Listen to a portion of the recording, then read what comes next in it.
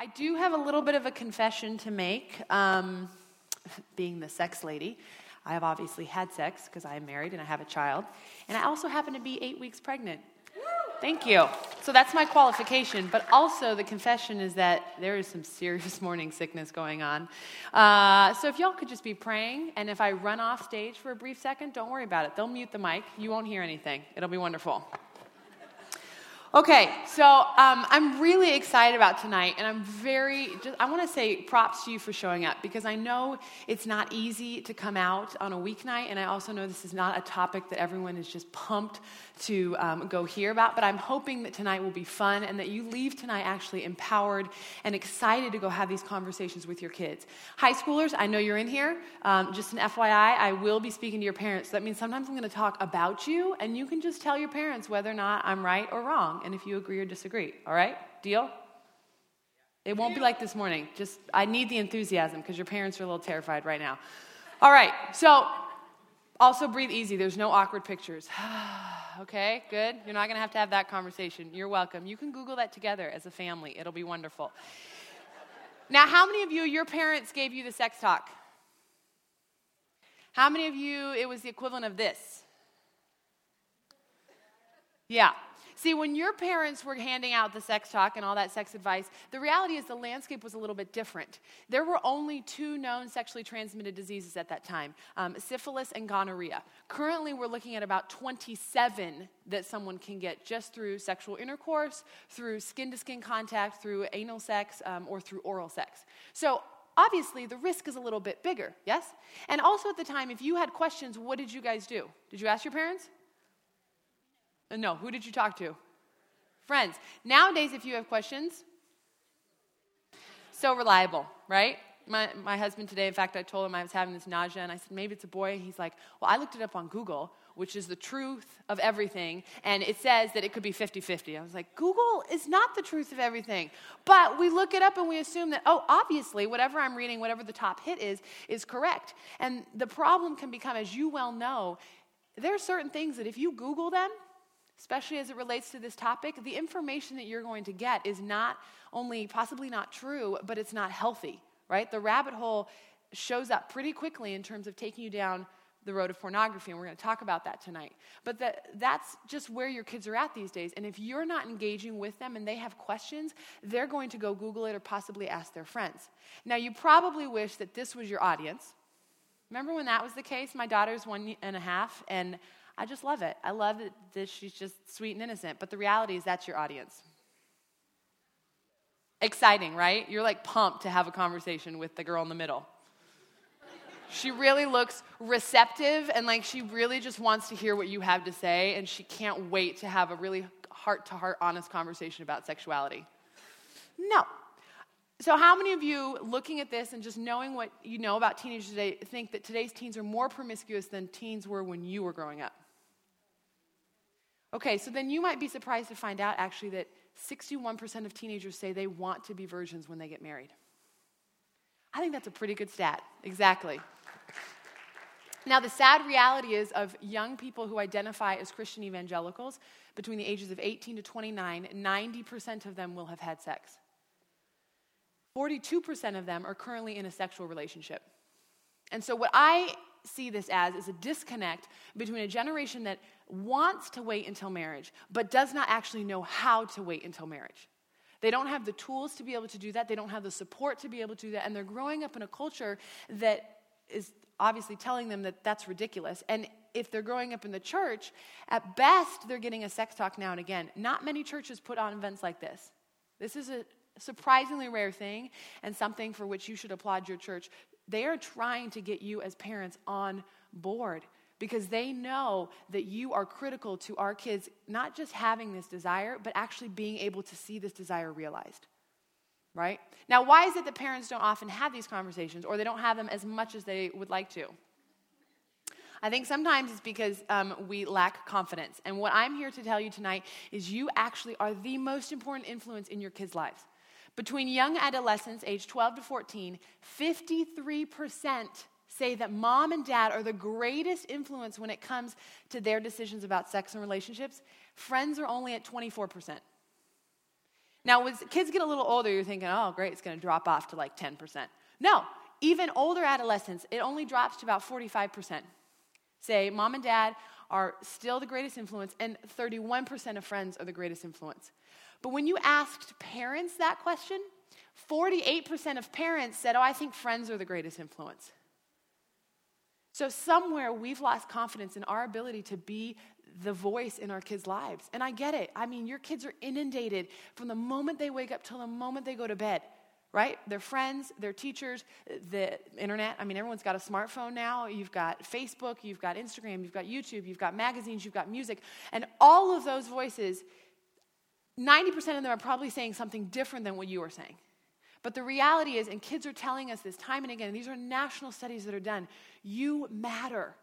Your voice matters, and they are listening. 9 out of 10 teenagers say that they would have an easier time postponing pregnancy, postponing sexual activity if they could have open conversations with their parents about teen pregnancy, about sex, about relationships. And yet 1 out of 4 kids has not had a conversation with their parents about sex. They need you, and they are desperate for you to talk to them.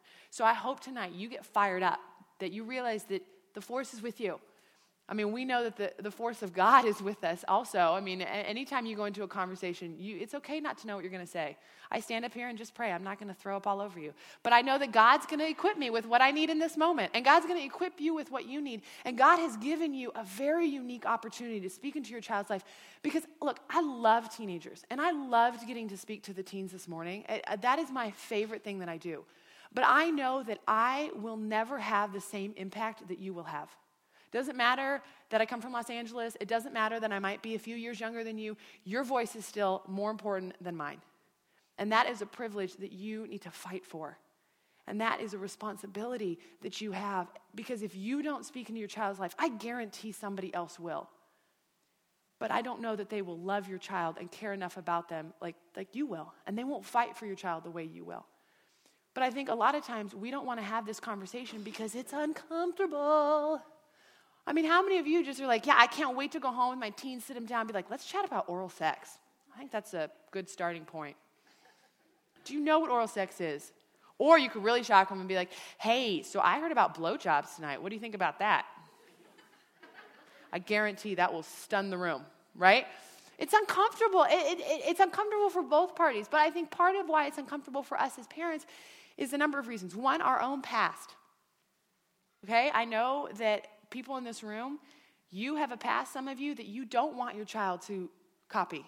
You don't want them to make the same decisions you made, but you think that that disqualifies you. It does not. Just because you may have made choices that you say, gosh, I would never want my child to make that, doesn't mean that you don't get to talk about your past. Maybe you don't have to give details. Like, no one wants to know how many people or what you did. No one, myself included, okay? And I talk about this on a regular basis. But you have an opportunity to say, look, I made these decisions, and I don't want you to have to walk down that same road. Yes, you look at me and you think mom and dad are fine. We are okay now, but we have had to do some hard work. God has had to take us through the paces. And if it's possible for you to avoid that, then I want to share this with you. So your past does not disqualify you to speak. In fact, I would say it qualifies you. Absolutely. If you're a parent, you've obviously had sex, so you are qualified to talk about this. Done. Okay? You've had it once, right? Your kids think you've had it 1 to 4 times, so clearly. That was an eye-opener for me. I was about 12, and we were going through a book, and my dad, was trying to gently explain it, and I looked at him horrified, and I was like, you mean you and mom have done this 4 times? And here I am talking about sex. So see, if I can make a change, you can too, all right? So I think our past disqualifies us. I think we often don't feel like we know enough. How many of you feel like you would be ready to answer any question that your kids would come up with when it comes to sex? Yeah, guess what? Me neither. You know what you can say, though, when you don't know? I don't know. Because most of the time, your teenagers know that you don't know. Yes, teens? You know. You have a BS reader like nobody's business, okay? So if mom and dad try to pretend you're like, Google says, and you're wrong, all right? So instead of trying to fake that you know, wow, that could have sounded really wrong. We don't fake it in other areas, okay? So we're not going to fake it when it comes to telling our kids what's right or what's wrong and what we know or don't know. Use it as an opportunity to sit down with your kids and be like, you know what? I don't know the answer to that. That's a really good question. Let's Google it together. Let me teach you how to recognize good sources, right? Take the fact that you don't know everything as an opportunity to have a further conversation with your child. Not knowing everything does not, again, disqualify you. Yes, I might read a little bit more about this than maybe you have time to do, but that's also why there are people like me available to tell you, don't read these books. That's a waste of your time. Read these books. Don't look at these websites. Check out these websites. Right? Utilize the resources around you. Utilize your youth pastor, your teachers that you trust, other youth leaders to say, how are you answering these questions? What resources are you finding that are helpful? Don't let your lack of knowledge keep you from engaging this conversation, but also don't then figure out how to learn and figure out what is it that I don't know that I need to know so that I can talk about this more confidently. I also think sometimes we don't believe it's possible. We don't believe that asking our kids to wait until marriage is actually possible.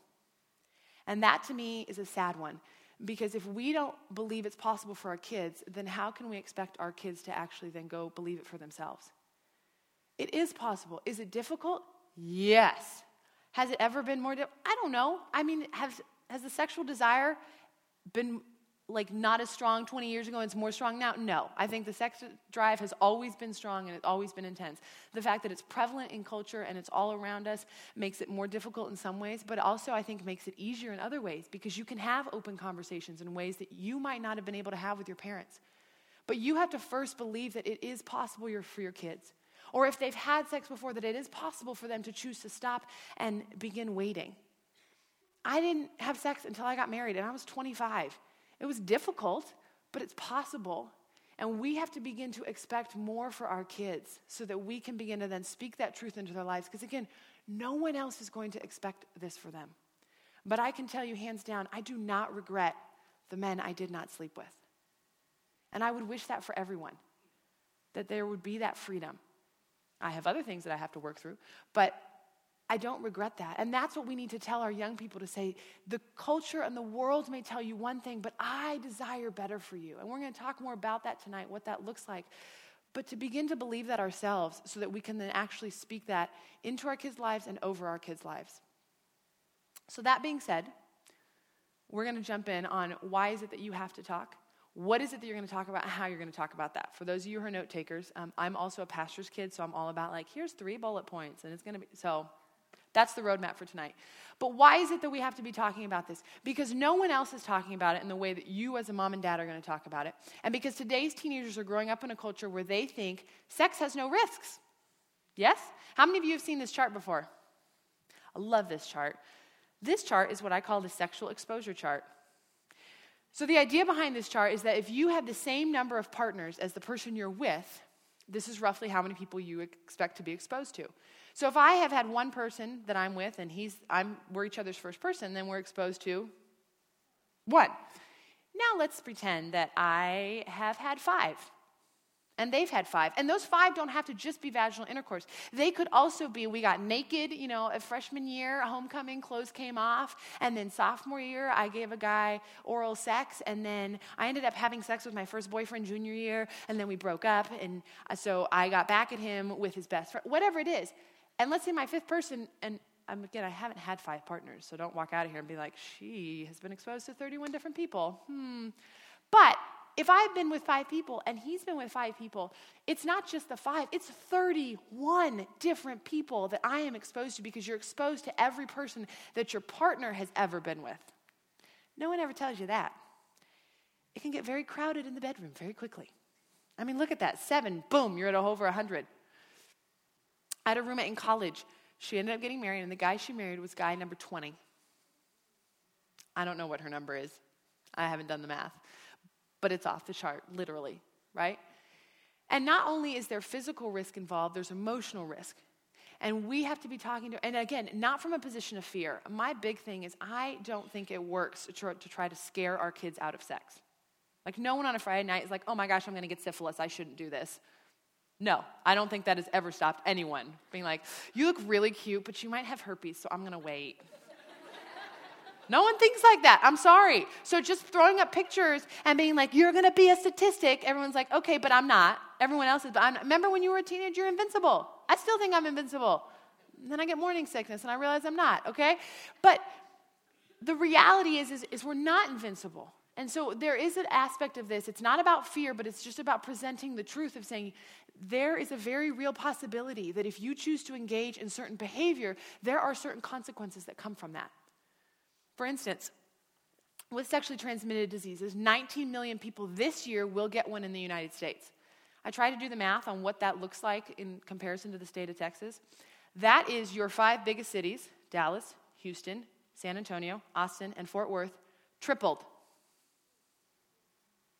I mean, Texas has like 26 million people in the state, but that's your 5 biggest cities, times 3 every year getting a new STD, meaning they've either never had one or they're getting their 2nd, 4th, 10th one. Of those 19 million, half of them are between the ages of 15 to 25. So if you have a teenager or college student in your home, they are more at risk right now than they will ever be if they choose to be sexually active. And like I said, there's 27. Some of them we can cure, some of them we cannot. Like genital herpes, it's the gift that keeps on giving. It will be there for the rest of their lives. And no one talks about that until they've already gotten one. Right? And so we have to be talking to our kids so that they don't become one of those statistics, but we also get to talk about these statistics. There's also teen pregnancy. Every year, 750,000 teenagers will get pregnant, all of them girls. It's a miracle, right?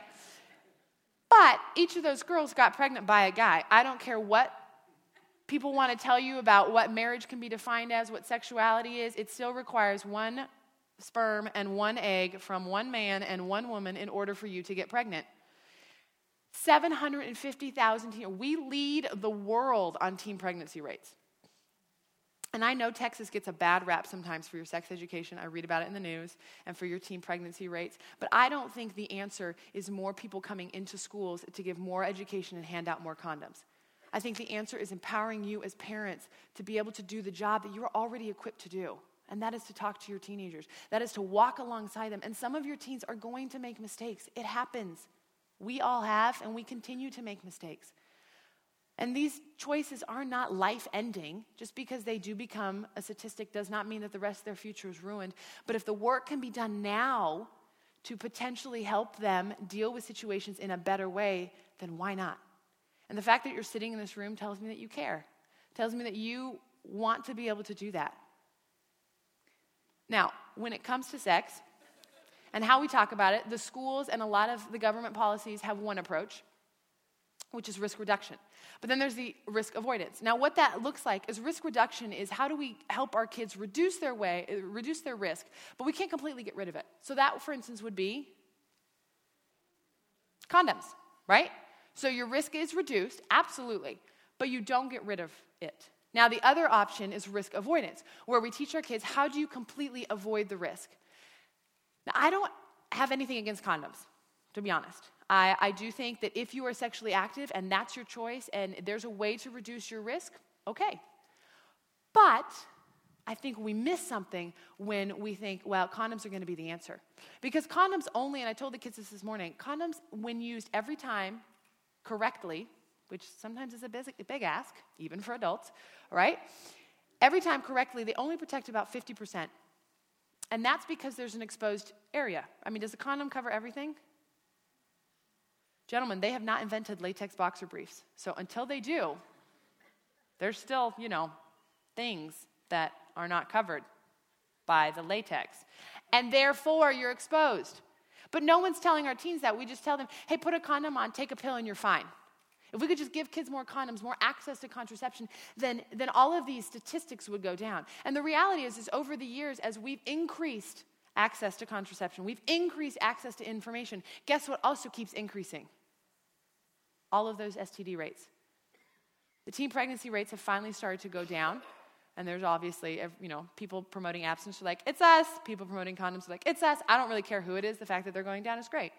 But I don't see a direct connection between handing out condoms and kids understanding how to make better choices. I think we can give them more than that. Because even if we came up with a condom that was 100% effective, to me, that's not good enough. Because what that does is it tells a person, you are only the sum of your body parts.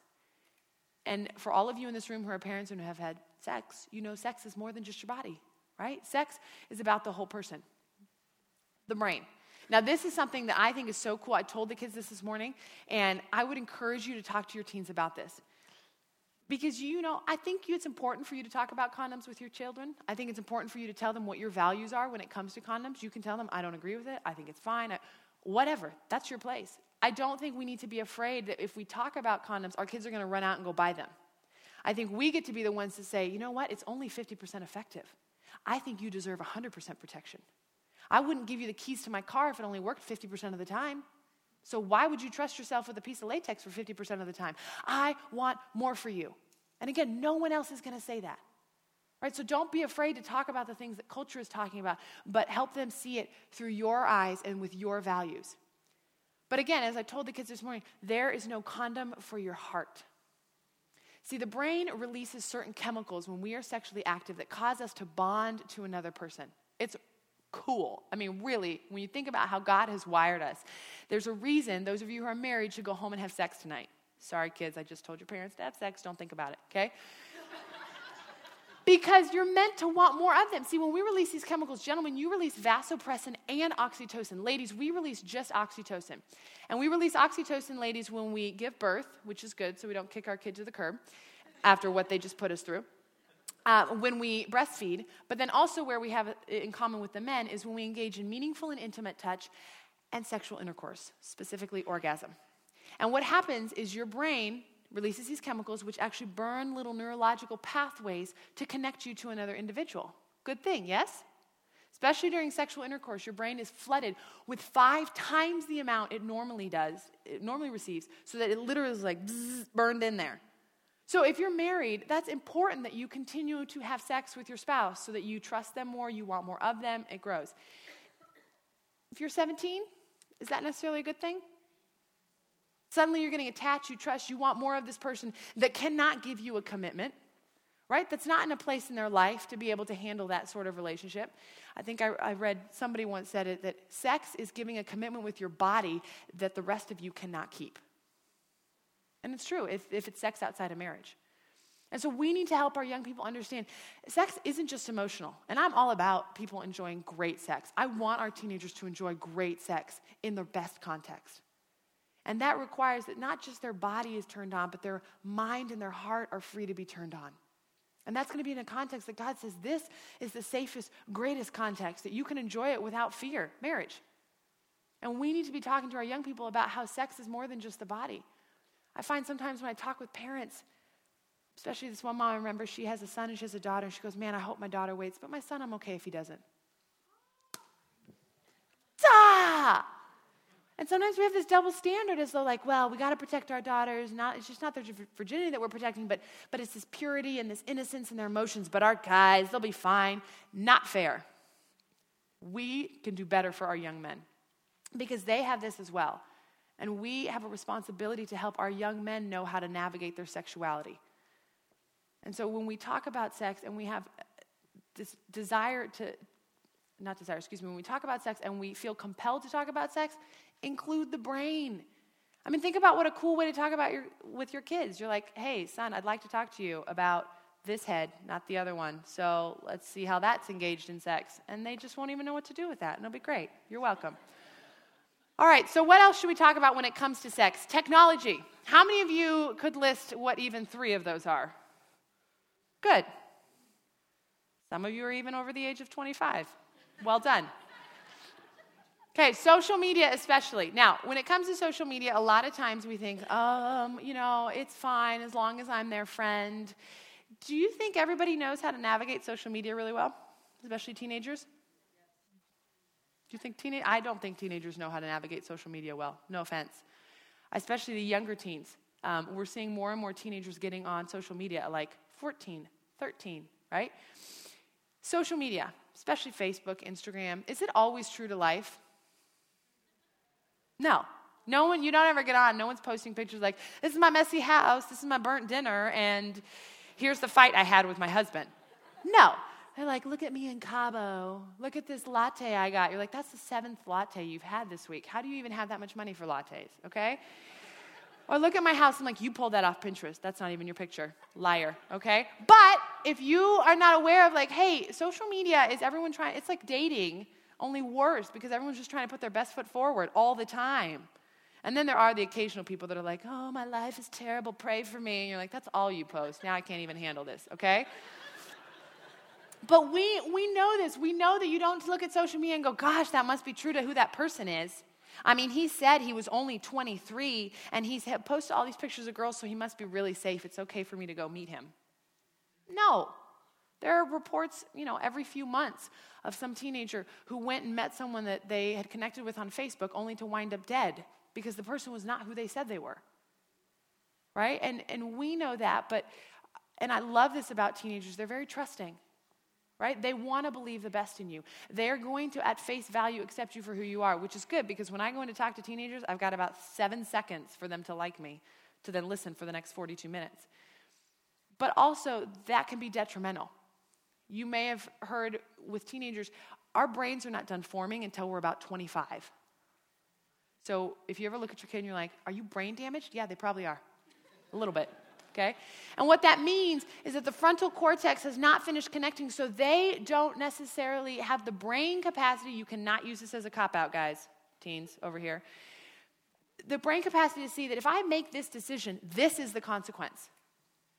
Things that are instinctive to us as adults, the reason you don't get to stop parenting at 15 is because your kids are still growing. They still need you to help them see, if you post this picture of you in a bathing suit, here's how you might get, here are the responses you might get. There's a reason creepy men will start tagging you, okay?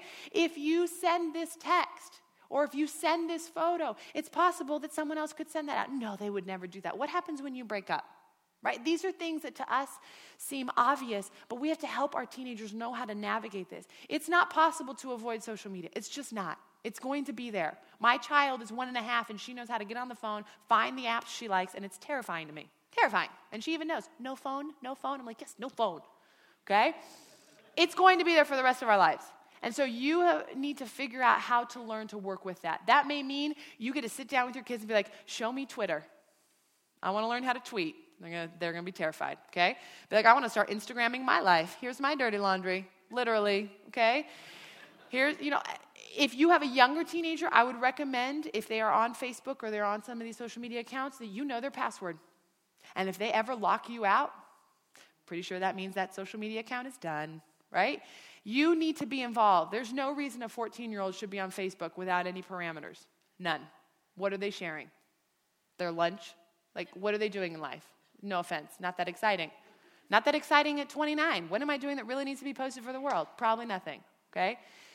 Another thing is film and television. Now, my husband's a director, and I love it. I love the film industry. And I am learning that film people and the film industry in general, they're not actually hostile towards Christians. There are some. They just don't understand us, to be honest. They will make whatever makes money. So if they're like, hey, if I can make a movie about this and it makes money, cool. So when a movie doesn't do well, and then they think, oh, there's not an audience. But they're not trying to undermine you as parents. They're just trying to sell.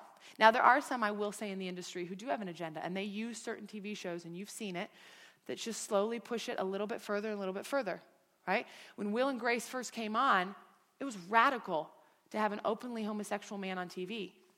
Now, that's the norm. And you also now have a generation of kids that can't understand what's the difference between same-sex marriage and marriage between one man and a woman. And I don't think it's an accident that probably started with television.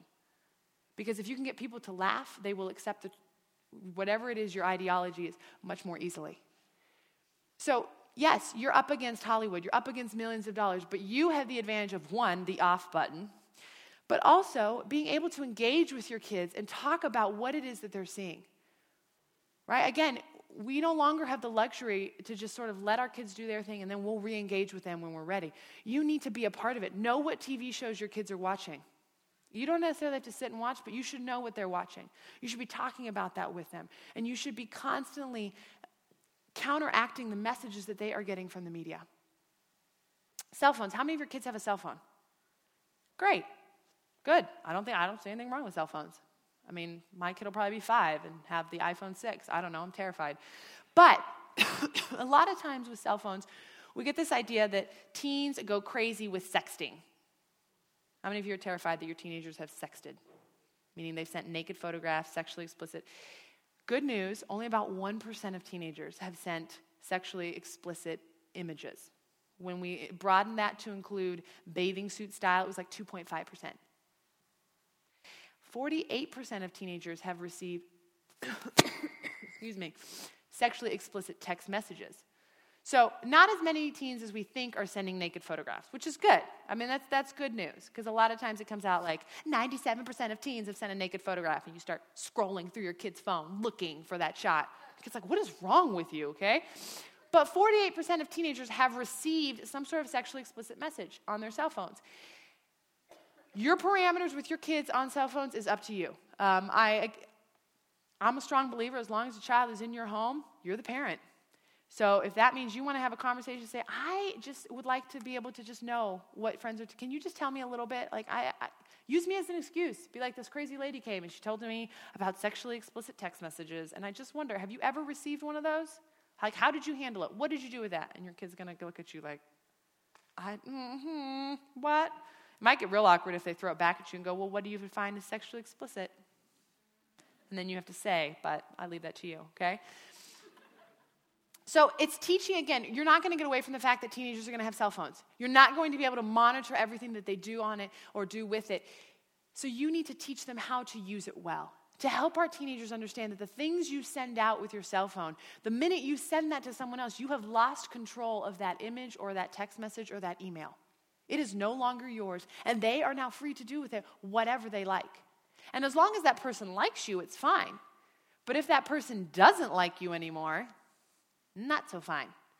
And we've also read about that in the news, where people will end up sending a picture or posting it. And what ends up happening sometimes is the person who sent that photograph or forwarded that photograph gets charged with possession or dissemination of child pornography. They have to register as sex. I mean, they're not thinking in the moment, how is this going to ruin the rest of my life?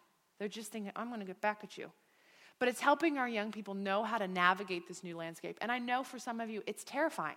It's daunting. It's overwhelming. And you're just like, I don't even want to have to deal with this. But you have to. Even if that means sitting down with your teen to say, can you please explain my iPhone to me so I can understand how to make this thing work? That's okay. It's a great opportunity. Your kid will get a kick out of it. They'll probably tweet about it. But, that's okay. But helping our teenagers know how to use this. And then finally, there's porn, which is accessible on probably all these platforms. And this one you absolutely have to talk about. And it's in my book, titled, I think, Pornography. Yes, you have to talk about it. No, it's not a choice. And I know this is not a fun one for us to discuss. And it's uncomfortable. Being pregnant, I told my husband, I was like, so what do you think if we have a boy? And I finally got it out of him. He's terrified. It's like, I don't know if I could have a boy, because I know what boys have gone through, and I know what boys face, and I don't know if I can talk about masturbation and pornography. And I was like, well, that's true. But it's not just a boy problem. It's a female problem as well. We estimate that 30% of people looking at pornography are women, 70% are men. Of 18 to 19-year-olds, or 18 to 29-year-olds, 8 to 19-year-olds, 90% of them have looked at porn. See, the average age that a young man first looks at porn is 8 years old, between 8 and 11. Terrifying. If you have a son, chances are good that he has seen porn at least once. And not that he's seeking it out or that he has an addiction, but it's everywhere. It used to be you had to go into a store, you had to get in your car, you had to show some ID. Nowadays, you turn on you can get it in your iPhone. It's not that difficult to access pornography. And we have to teach our young people why it is so damaging. The fact that pornography is addictive. The fact that pornography causes your brain to release dopamine, which gives you a rush, which causes you to want more of that, and it becomes this endless cycle. See, the brain is incredible. I love that there is so much to it and that it's such an intricate part of sex, but the brain can also be what gets us into trouble. We have to teach our young people that pornography is not realistic. I was talking on the plane next to a guy, and he was on my way down here, actually, because it's always very interesting. People are like, what do? I talk about sex. Oh, this is going to be 2 hours of just you and me. Great. And of course, I'm in the window seat. I'm like, please, and everyone around me just keeps looking as we're talking about pornography. And he's like, well, what do you think about porn? I said, I hate it. He goes, oh, my parents are pretty conservative too. I said, okay, let's unpack this. You have a 5-year-old son. The average age is 8. Are you okay with him looking at porn in 3 years? Oh, no. Why not? Oh, well, I don't know. And then I realized the more we unpacked this, the less comfortable he was with it. And when he realized, I don't want my child to look at that and get their perception of sex from pornography, to get their perception of women from pornography. And that's what we have to educate, not just our guys, but our women as well. That pornography is creating an unrealistic expectation of what sexuality is. And it's also creating a standard for women. This guy was telling me, he's 26. He said, I find that women are more aggressive in the bedroom nowadays. I said, I think that's because of porn. Used to be you could take your clothes off and a guy would be like, whoa, she's naked. Now you take your clothes off and the guy's like, I can see it on the computer screen for free. What else you got? And so women are having to compete with pornography in order to keep a guy's attention. And this is an area I would say to you as parents, if this is something you struggle with, you need to get it under control now. Because it will stand in the way of your ability to be a credible witness and voice in your child's life. Because again, they will find out. Your son or daughter, they're not stupid. They probably know how to navigate your computer way better than you do. They will find this out. And so if this is something that is an issue in your life or in your marriage, you need to deal with it today. Because it will be something that will not only affect your relationship, but your children's relationships as well down the road. And we have to be talking about this. Every second, $3,075 are spent on pornography. And every 39 minutes, a new pornographic video is made in the United States. This is not going away, folks. And so we have to equip our young people to be able to deal with it. So when we talk to our teens about all these things, one important aspect is to let them know that they have a choice. See, the world tells them you don't really have a choice, right? Like you're just going to have sex at some point. It's going to happen.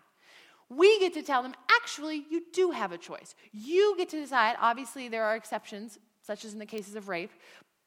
But you get to decide when this happens, and you get to decide why it happens. And so you as parents should be talking to your children about the choices and about the possible outcomes, right? If you make this decision, one possible outcome is you might get pregnant. You might get a sexually transmitted disease. You might form memories with someone that you will later wish you could forget.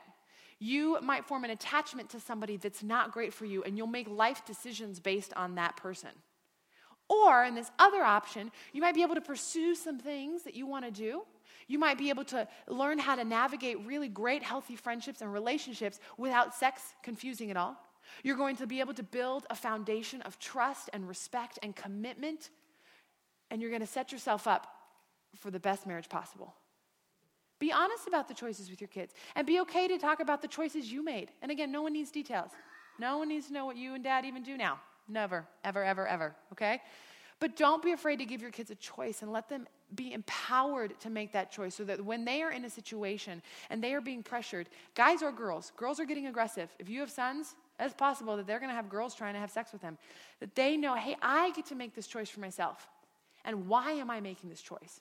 We need to give our kids a good why and help them learn how to come up with a good why for themselves. Because if they don't know why they're choosing not to have sex, the world will be more than happy to tell them why they should have sex. And there's lots of reasons that the world will tell them. It's fun, it's good for you, it's important to your relationship. But I think we as Christians hold the trump card when it comes to talking about sex. Because we get to talk about the whole person.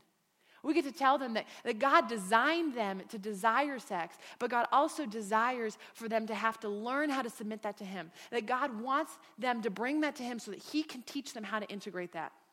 That they can learn how to practice now what they will need in the future. I was having lunch with a dear friend today who's actually here, and she made a great point that, you wish you could just shut your sexual desire off till you're 25 and then flip it back on and be like, boom, let's do this thing. After you get married, of course. But the reality is, how else are you going to learn how to practice self-control if you don't have all those years before you get married? Because if you can learn to practice self-control, and this is to you teenagers, if you learn to practice it now while you don't know who that person is, then when you are married and you do know who your husband or wife is, it will be that much easier.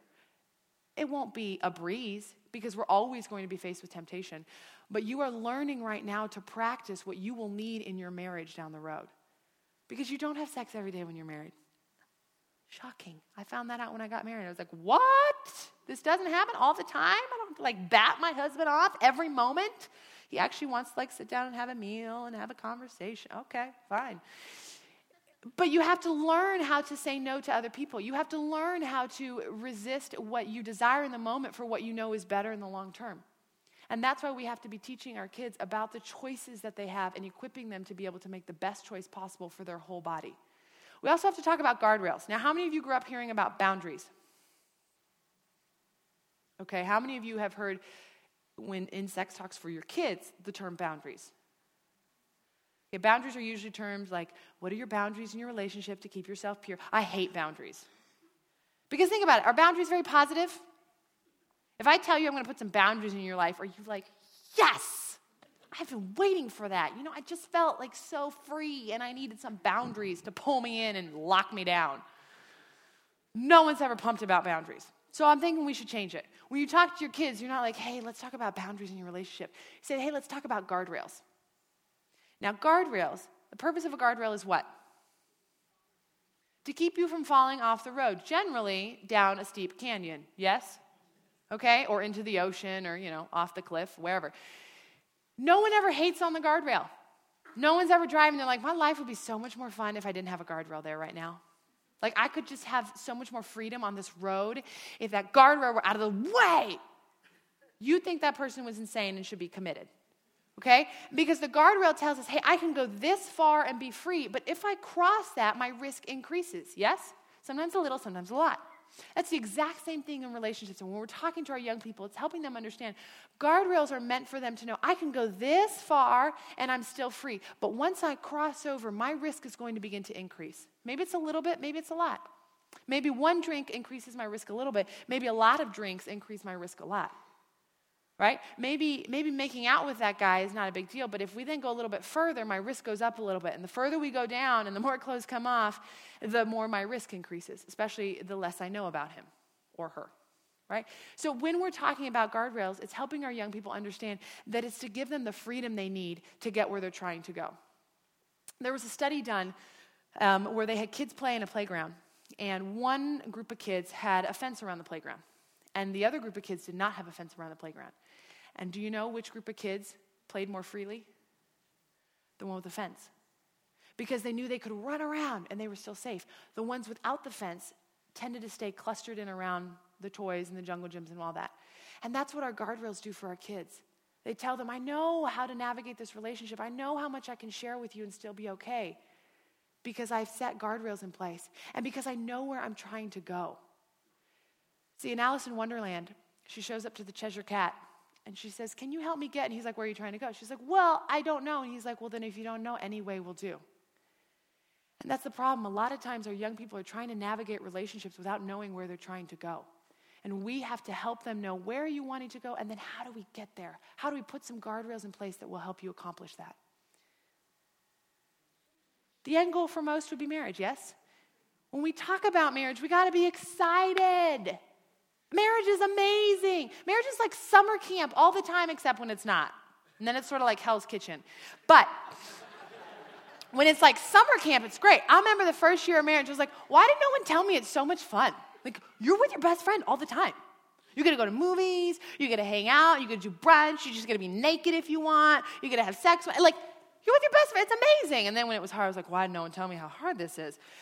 But I feel like a lot of times we emphasize the difficulties of marriage. It's a really big responsibility. This is not to be entered into lightly. Agreed. But we miss out on communicating the joy and the excitement and an enthusiasm for marriage. And in today's culture, our kids need for us to paint a great picture of marriage. Even if your marriage is not the example you would want to set. I would say if you are married right now and your marriage is not the example you want them to follow, then fix it. Work on it. Make it the marriage you want them to have. And if you're divorced or you're a single parent, that doesn't disqualify you, again, from painting marriage as the best. Because when we put forth God's word, we don't say like, well, only follow the parts that I've managed to do successfully. Because for me, that would be like nothing. Like, here, kid, read in the beginning, and that's all you get. Thankfully, I get to put out God's standard and say, by grace, I am working towards that, and you get to work towards that too. And sometimes mommy gets it, and sometimes mommy falls flat on her face. But Jesus came so that we could get up and do it again, and to give us the strength we need. And we've got to be excited about marriage. And the danger is that our young people will either idealize it or be incredibly cynical about it. I find a lot of times people approach marriage now as it's all about me. Marriage has to make me happy. Marriage is about how I am doing. Marriage is meant to fulfill my needs. It's this Again, we've idolized marriage that it's somehow going to solve all of our problems. And then you get married and you figure out, no, marriage just puts a giant magnifying glass on all of them. It doesn't fix it. It shows you how very selfish and messed up you are as a person. And if you enter into marriage thinking it's going to fix everything and it doesn't, oh no. But also, if you're so terrified of marriage or you're so pessimistic about marriage that you never want to approach it, you might potentially miss out on something that will be transformative for you. And not everybody gets married. And I think as a church, we have to applaud and encourage and support those who are single in our church. It is not a half status to be single, okay? Paul killed it for the church. He was single, literally. I didn't mean that. I'm sorry. Stephen was killed by Paul. But he was single. Jesus was single. Like a lot of these guys, and women too, who did amazing things were single. And we need to encourage the single people in our church, but we should also encourage marriage and speak positively about it. And we need to teach our young people why marriage between one man and one woman is going to always be the best scenario for the two people involved and also for the children involved. And we're in a culture right now that is working very hard to tell them the opposite. And it's possible I may go to jail someday for saying that, and I'm okay with that. But we have to be the ones to set the example in our home. If we want to begin to change culture, it starts around the dinner table. It starts just in the conversations you have, and you educate them, and you give them things to think about. And they might look at you like, who cares? But I guarantee that everything you are saying, they are listening to, and they will think about, and they will choose whether to accept it or reject it. But they are listening. And it may be years down the road that they come back to you and say, you were right. And you can just videotape it and YouTube it and Instagram that moment, okay? But don't think that the things you say are not going to have an impact. And we have to trust that when we speak truth, that God will use that truth in our child's life at some point. So I'm going to kind of end these last few slides with how we talk about it. This is going to be the foundation to everything you say. I don't care if you don't know enough about STDs. I don't care if you totally flub their question about masturbation. I don't care if you are still struggling yourself with issues, because we all will forever. Unconditional love is what your kids need to see and hear. You know you love your kids unconditionally, right? Your kids don't always know that. I mean, they intellectually know it, but they don't always know it on a real heart level. You're like, well, I told them I love them. Yeah, but do you remember being a teenager? It's kind of the worst. It gets better, okay? No one I know is like, I wish I could be 16 again. No, okay? You think 16 is great, and then you turn 18. You think 18 is great, and then you turn 22. And every year in my life has been the best year I've ever lived, even the hard ones, right? But what will help your kids and what will ground this conversation is if they know that no matter what I say to mom and dad, no matter what I do, they will still love me. There's no question I can say that will shock them. There's nothing I can tell them that I have done that will make me get kicked out of this house. That doesn't mean you don't get to be angry. You can be angry about certain things, absolutely, right? But our kids need to know mom and dad love me, because the basis of the trust and honesty that you are hoping to cultivate in your relationship and in your communication with your kids about these topics is going to require that they know I really can share anything and they love me.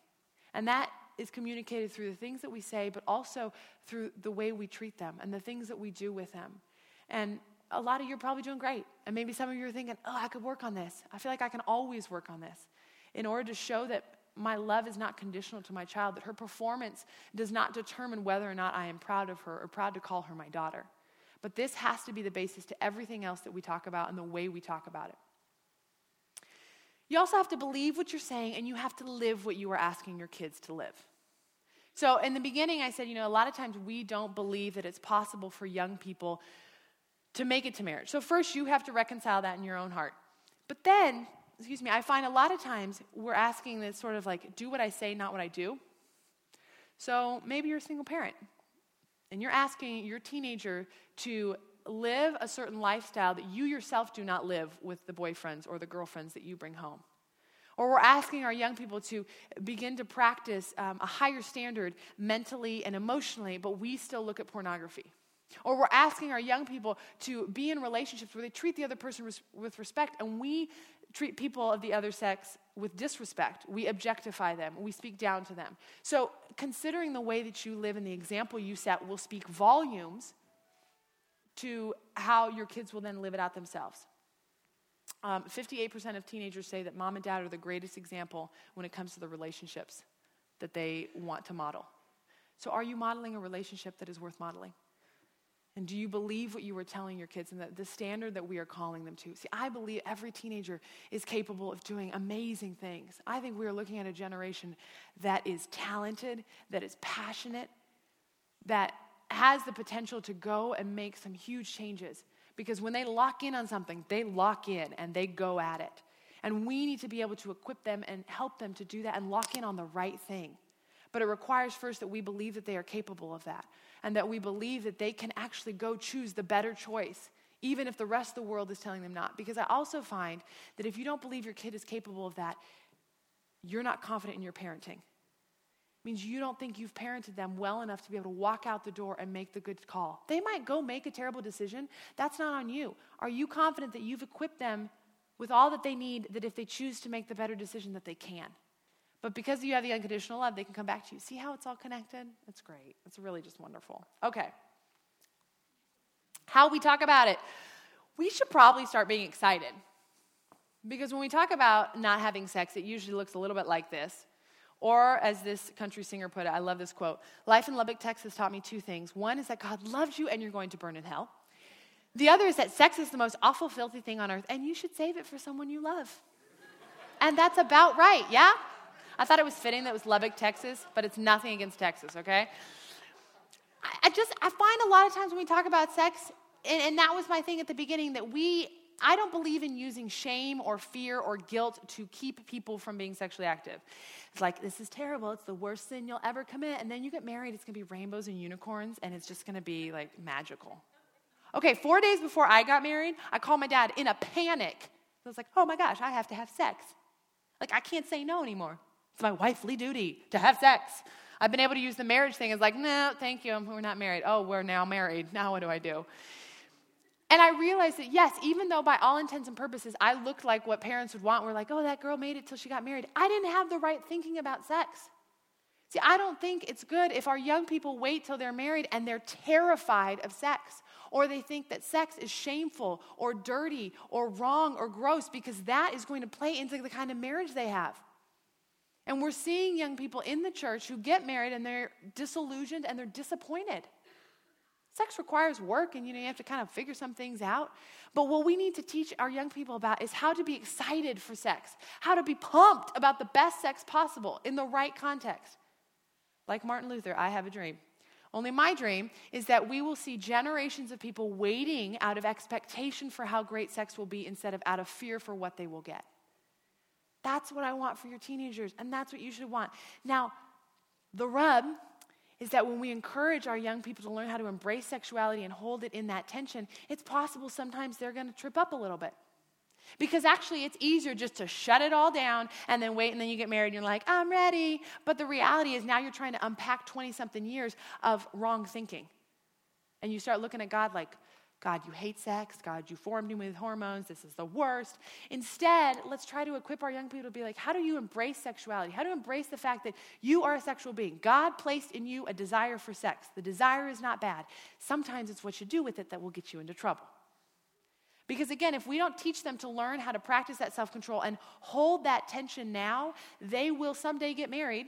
And it's not like, oh, job's done. No, you still have to practice. There's no waiting until marriage. You spend your whole life practicing how to live out a marriage or sexuality script that is different than the world. As Christians, purity is not something you do until you get married and then you're like, go crazy. No, you still have to practice that. You're not allowed to get married and then sleep with other people. It's not how it works.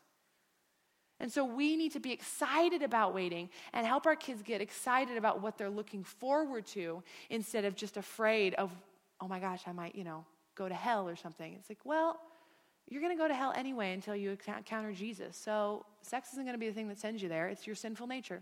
So see, that was easy. Done. But start to be pumped. Reframe the conversation. And we should be the ones. It will throw your kids for a loop if you're like, hey, I'm excited for you to have sex. This morning when I came to the students, I said, guys, I want you to have the best sex possible. You could see everyone kind of go, what? A few boys cheered. I was like, and it's not going to be when you're 16. What? I was like, guaranteed. It's not going to happen when you're 16. Because it requires the whole person in a context. All these things we've talked about. See, there's a way to talk about this that doesn't lead you down this road of like, I guess they're just going to go run out and have it. No. But we have to talk about this whole picture and the whole person, and we get to be excited about how wonderful sex will be. It will require work, it will ebb and flow, but it does that whether you have sex outside of marriage or not. Everyone who has sex before marriage doesn't have a better sex life. And we miss that a lot of times. We feel like we have to apologize. No, you might get married and it'll still be work. I guarantee it will still be work. No one walks into marriage like a sex champ, okay?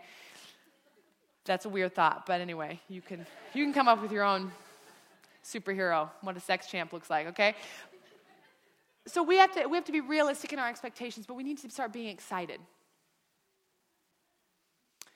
Here's the thing. This is where it should relieve a whole lot of pressure for you guys. This is not a monologue. You do not have to go home this weekend and give a 3-hour prepared speech with PowerPoint slides. In fact, please don't. Definitely don't do that. Don't use Barbie dolls. Don't use sock puppets. This is meant to be a back and forth. And the way that works is you ask a question and then they answer. It's like a real conversation, almost. It's amazing. Sometimes they won't answer.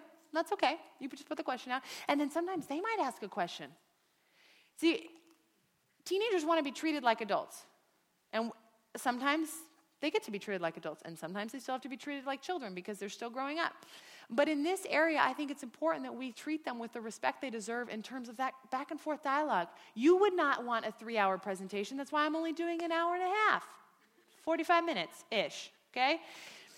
Do the same thing with your kids. That takes it up. You don't have to have one big sex talk. That is no longer the case. You get to have lots of little sex chats. You get to use the circumstances around you, right? The fact that someone had a baby, if your kids are younger, to be like, do you know how someone gets pregnant? What you see on TV, what you read, a lyric you hear, what do you think of that? Do you think that's appropriate? When would you want to do that? And just have a conversation without necessarily having a whole lot of judgment statements that follow it. Just have a conversation, okay? And when your kids start to open up, you just have a little back and forth. Now, the key here, when they start to ask questions, they start to talk, especially I find this with younger kids, we have a tendency to want to overshare as parents. And by oversharing, I mean your kid asks you, maybe they're, I don't know, let's say they're 10 years old and they come home and they're like, Mom, what's a blowjob? And you're like, all right, I've been ready. I'm waiting for this day. Here we go. And then you proceed for 25 minutes to explain things in such graphic detail that they're like, what? Instead, let's start with, where did you hear that? What's the context? And answering, especially with our kids that are younger, only as much as they need to know. We sometimes think like, I'm never going to get to talk to you about sex. This is my one shot, and I'm going to be great at it. And then you give them everything, and they're like, well, I'm done. You just drop the mic. You're like, I'm out. And the kid's going, I lost you at like 37 seconds, okay? So as we're having this dialogue, multiple chats means you get multiple opportunities to share a little bit. It also means if you totally botch it one time, because that's going to happen, just accept that right now. You get another chance to say it again, to say it a different way, to go back even and say, I did not communicate that well. Can I try this again? All right? Now, let's say your kids actually start opening up. That's the other thing. You're like, oh, it's great. My kids started talking. Oh, my gosh, my kids started talking. I did not need to hear that. I did not want to know those questions. You got to play it cool. I'll be like, yeah, okay. I mean, the questions I get sometimes, I go home and I'm like, honey, you would not believe what I got asked today. Nowadays, he's like, yeah, I would actually. You got asked. But I get asked about anal sex all the time. I get asked about weird, kinky things. Like somebody was like, what if I use nerds while I'm having, I was like, what are you talking about? I don't need to know your candy habits, okay? Sometimes they're very like normal, like, does it hurt the first time? You don't get to freak out. I'm sorry, because you got one shot in how you react to your kids. If the first time your kid, and especially if you have kids that go to the school, I told them to come ask you questions. But if your kid comes to you after you've said, I want to talk about this, I want to have an open dialogue, you're thinking, I prepped this, and then they come to you, and they're like, all right, let's try this, Mom and Dad. And they'll throw you a real zinger. And if your first reaction is, what just came out of your mouth? You know what your kid's going to do? Yeah, that's what I thought. We're not talking about this. Instead, you have your heart attack on the inside, and on the outside, you just go, that's a really good question. You should go ask your father. No, I'm just kidding. Don't do that. But instead you say, okay, let's unpack this. And what you're showing to your child is, yes, when I say I can handle any question, I mean I can handle any question. And I want to talk about it. Later in the bedroom, you can be like, what is happening out there in the world? We're taking our kids to the Himalayas, and that's it, okay?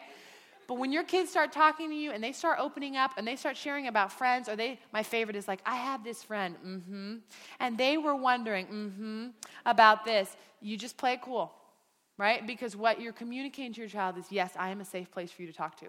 Because if you are not that safe place, they'll go to someone else who, again, will not love your child the way you do. Even if it's somebody else's parent, you can't always trust everybody else's parent. But you can buy them a copy of my book, and then you can all be on the same page. See how I did that?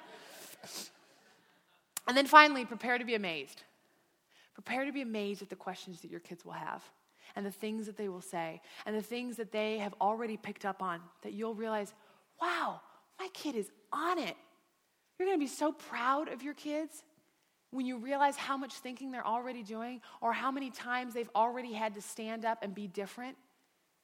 You have amazing teenagers in your home. I guarantee. I love working with teenagers because they never cease to surprise me and amaze me. And so in these conversations with your kids, prepare to be amazed by the things that they will say and the opportunities that will come from this. Some of the best conversations you have with your kids will probably center around relationships and dating and sexuality, because it's an opportunity to speak truth into them, to affirm them, and to remind them of the value that they have, because God has made them to be a unique individual. And you're going to get to see that unfold as you have these conversations. So on that note, as my contact information, the way I like to usually wrap things up is I like to open it for questions, because I know we cover a lot of ground, and we have 15 minutes. We told childcare that we would be done at 8:30. Also, I'm not shameful about this. Shameless plug. I do have a book with a really awesome cover. Everyone who reads this travels with it like this. And that's fine. I'm cool with that. It's okay. But what I covered tonight is in here and a lot more. Statistics are in here. There's questions for you to work through in order to know how to better chat about this with your kids, how to get on the same page with your partner, with your child's parent, with your spouse. And I would encourage you, it's not meant to be the end-all book, because there are a lot of really good books out there and resources that I put in here. I saved you time. You didn't have to go read all the bad ones. But it's meant to be a starting point for you. And if you could handle tonight, then you'll be able to handle the sass and the humor in here as well. You just have my voice playing while you read this, all right? But they're $13. They're out there. I would really love to take none back to California with me. So Valentine's Day is coming up. It's a great opportunity to give that to the parents of the boyfriend or girlfriend that your child has. I mean, you all want to be on the same page when it comes to this. So to that end, I would like to open it up if there are any questions. I mean, if not, y'all can go home early, and that's great too. And praise Jesus, I've had no sickness this whole time. I asked until 9 o'clock, and then I'll probably go throw up. Any questions? Any questions? No? No? I get to go home? Just kidding.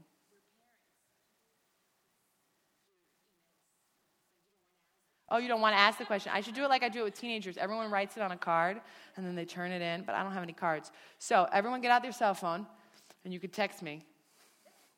You know how that works, right? Just kidding. I would totally give you my cell number. Well, how about this? I'm going to wrap it up, but then you can just come up and ask me questions. Yes, yes.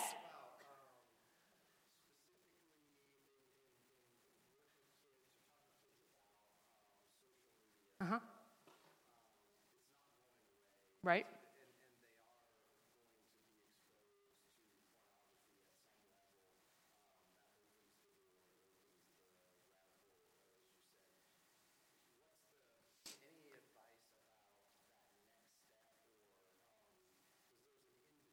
Mm-hmm.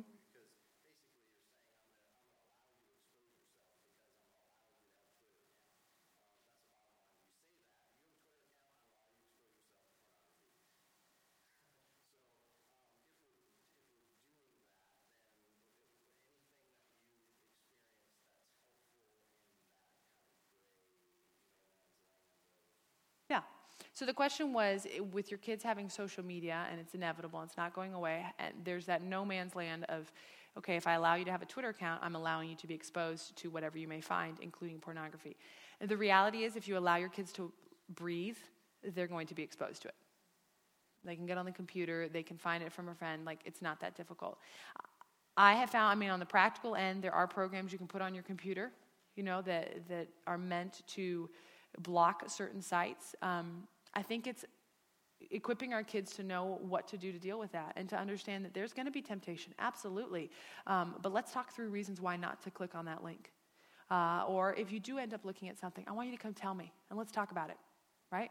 They're going to be like, oh, you want to talk about the porn that I looked at? Yeah, I want to talk about it. I want to talk about how it made you feel, because we're going to talk about how you felt that rush. And why did you feel that rush? Because your body is designed to desire a person, but that is creating desire in the wrong context. We're going to talk about how do you learn those red flags of people that are not healthy to follow. And depending on where your kid's at with social media, I think it's okay to say, and I want to be a part of knowing, like, okay, you're on Twitter. I want to know who you're following. So that means, again, you might have to get a Twitter account, and you follow your kid, and you figure out how you read their tweets with all the little @ and the hashtags. I sometimes use hashtags when I'm talking to my mom. She's like, what are you saying? I was like, hashtag, don't worry about it. She's like, that's not English. I was like, yes, it is, LOL.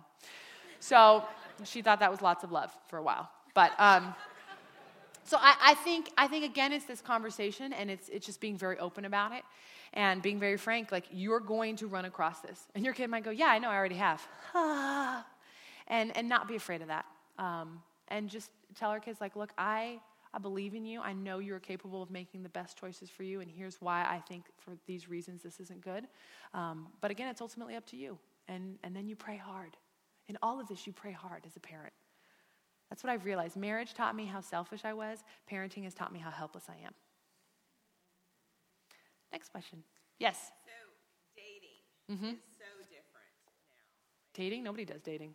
It's intense. It's like, They hook up. To the place of going steady when, I was a kid. So how do we teach our teenagers to date? Yeah. Healthy. Yeah. In healthy ways. So the question was, how do we teach our teenagers to date in healthy ways? Because dating is so different now than when most of you were growing up. And I've seen dating change drastically in the 10 years since I've been out of high school, in the sense that there is no dating, right? People just kind of hook up. And hook up can mean anything, by the way, from making out to having sex. My grandma was like, I just used to hook up with guys. Nah, not in the way I think people do it now, Grandma. Thank you. And I unpack this more in my book. There's a whole chapter on it. But I think, again, it's a conversation. All this comes back to a conversation with your kid. And I think it's a back and forth in terms of those guardrails. To say, what do you think? Like, let's unpack, like, what is it that you want out of life? What kind of relationships do you want to have? What kind, do you want to get married someday? What kind of a marriage do you want? Okay, let's move backwards. What kind of a relationship then do you think you should be in to get to that? Okay, well, what are some of the things that we look for then in somebody to recognize whether or not those are good things? What are some guardrails you want to put in place? And why would we put those guardrails in? Because I found when teenagers own it, when they say, I'm doing this, one, they tend to be more strict on themselves than you would normally think. Like if you were to say, what do you think the punishment should be if you break this? Their punishment might actually be more strict than you would have given them.